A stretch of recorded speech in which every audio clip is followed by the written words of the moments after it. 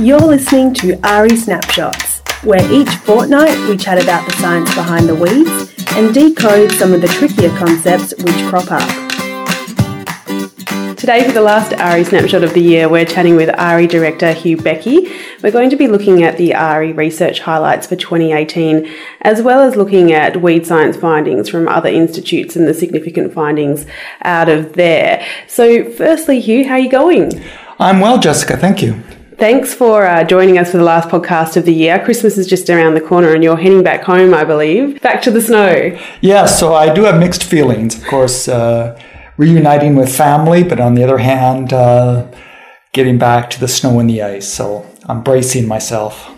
It's a little bit novel for us because obviously you're from Canada and you've got different traditions for the holiday season. Can you give us a little bit of an insight into what you do back home to celebrate the holidays?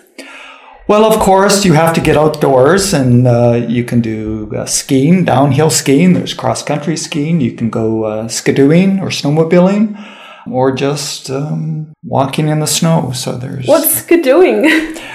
Well, that's snowmobiling. So it's a motorized sled. And so it goes very fast. And growing up on the farm, as a teenager, we went through quite a few of them because they pretty well went 24/7. And so they have skis on the front and tracks on the back, and you can go wherever you want in the snow and the ice. And that's great. It's like off-road high adventure. Yeah, it sounds very exciting. It is. But we're going to get into some of the highlights for 2018 for ARI. Now, you obviously, as people would be aware, have taken over as the ARI Director halfway through the year, but you're across everything that's happened, so that's great. What have been some of the research highlights out of ARI this year? Well, first of all, on a personal note, we had, of course, our new crop and weed agronomy lab grand opening, which happened on June 26th, just before I came. And so this lab have investments from GRDC and UWA, and I want to acknowledge Mike Ashworth for leading that. We recently, on October 24th, we had a visit by the GRDC Western Panel. Of course, Darren Lee is the chair, and that was very good to get to know the members of the panel and to just talk a little bit about some of the work that we're doing here at ARI. And the ARI, we had a team farm tour on October 22nd. So we visited with a bunch of innovative farmers across the wheat belt. And so that was very enjoyable. And I think the whole ARI team enjoyed that. It was a good bonding exercise. Yeah, it was lots of fun. We took lots of photos. We did. And just this coming month, on December the 10th, we'll have a visit by the U.S. Soybean Growers Group. So that'll be very interesting to see what they think of agriculture here in Australia. In terms of ARI research, of course, our strengths are looking at resistance mechanisms, and we had 7 new publications in 2018. And if you look at those publications, a lot of them focused on so-called non-target site resistance, which is an area of resistance mechanism that ARI is a global leader. And this can be due to, for example, enhanced metabolism. And the challenge with non-target site resistance is that it can cut across herbicide groups. And so the cross-resistance pattern can be very unpredictable. So we've made a lot of progress understanding that type of resistance.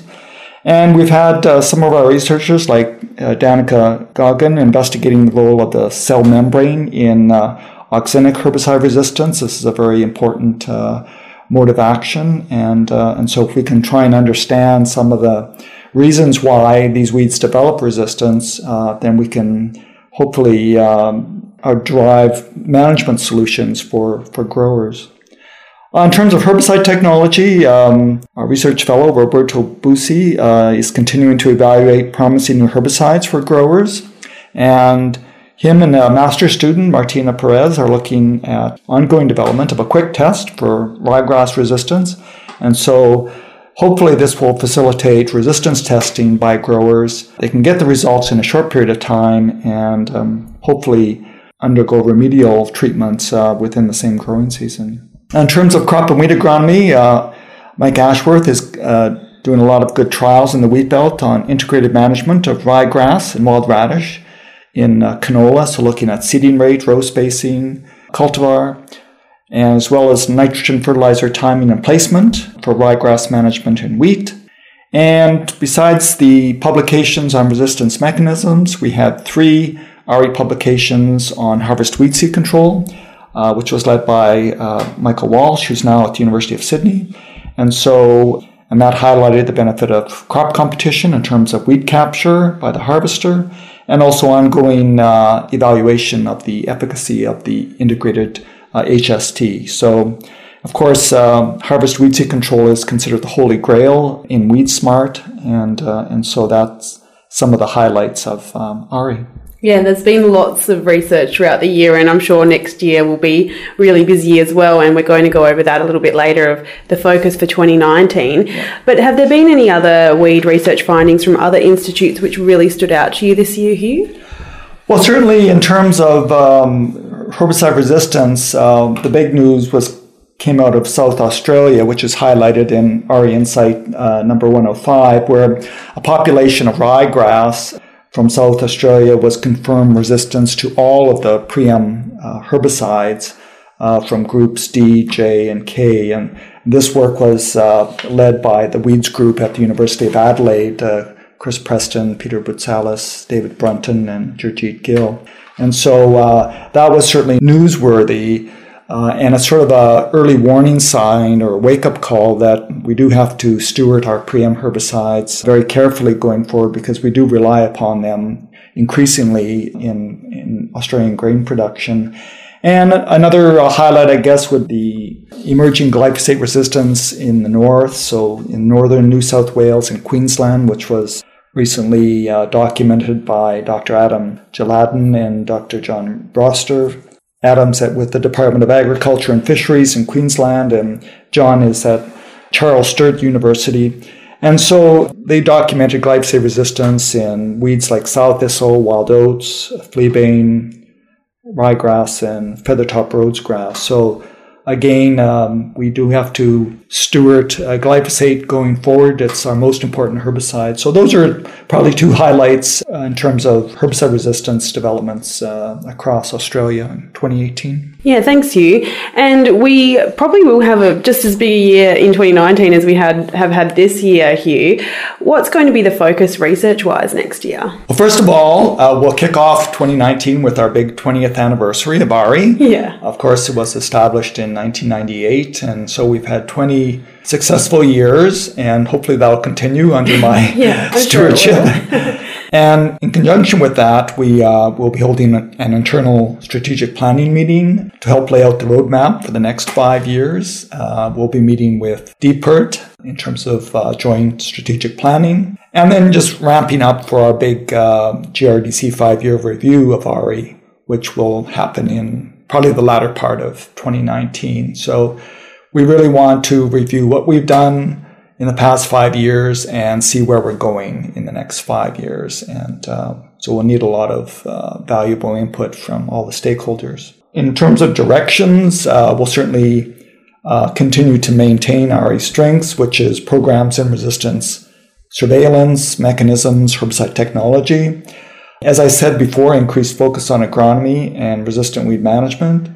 And so we have a number of projects that are starting in 2019, such as phase farming that Dr. Yassine Khalil, who's a postdoc, is working on with Michael Ashworth. And so we're trying to investigate how integrating pasture phases in cropping systems will help drive down the soil weed seed bank. We're getting into precision agriculture, so we have a PhD student, Nushin Shabazi, working with Dr. Ken Flower, Mike Ashworth, Nick Callow, and myself.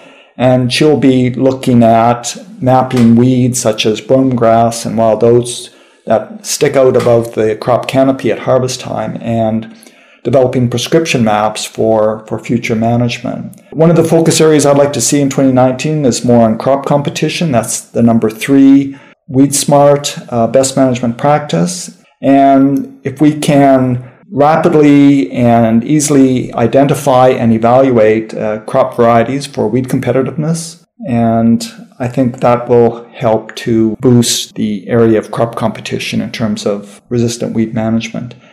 And working, we hope to have visits by various postdocs from Argentina and the United States help with some of that work in looking at crop weed interactions like relative nitrogen responsiveness of crops and weeds, and also looking at dormancy and delayed emergence that we're seeing in some of our major crop weeds as their tactic to evade pre-em herbicide activity. So those are some of the planned or proposed 2019 activities, Jessica. Sounds very promising, Hugh. And obviously some of those new projects are definitely going to pave the way for the longer term, broader goals for ARI. But are there any other comments you have around some of the broader goals going into the future ARI might have? Obviously a lot will come out of that 5-year review we're doing next year, but do you have any general comments around that? No, at this point, we're soliciting feedback, and it'll be a consensus-based decision-making going forward. But I think, as I've said before, we'll maintain the strengths of ARI, which is in the fundamental science of herbicide resistance, but shift more towards the applied side in terms of management, and with our GRDC and UWA investment in the new Crop and Weed Agronomy Lab, there's an expectation for us to move in that direction, which we will. Excellent. Well, thank you so much, Hugh. It's been great to have you come on board as the new ARI director, and we hope you have a really great holiday season and don't get too cold back home in Canada before you return. Thank you very much, Jessica.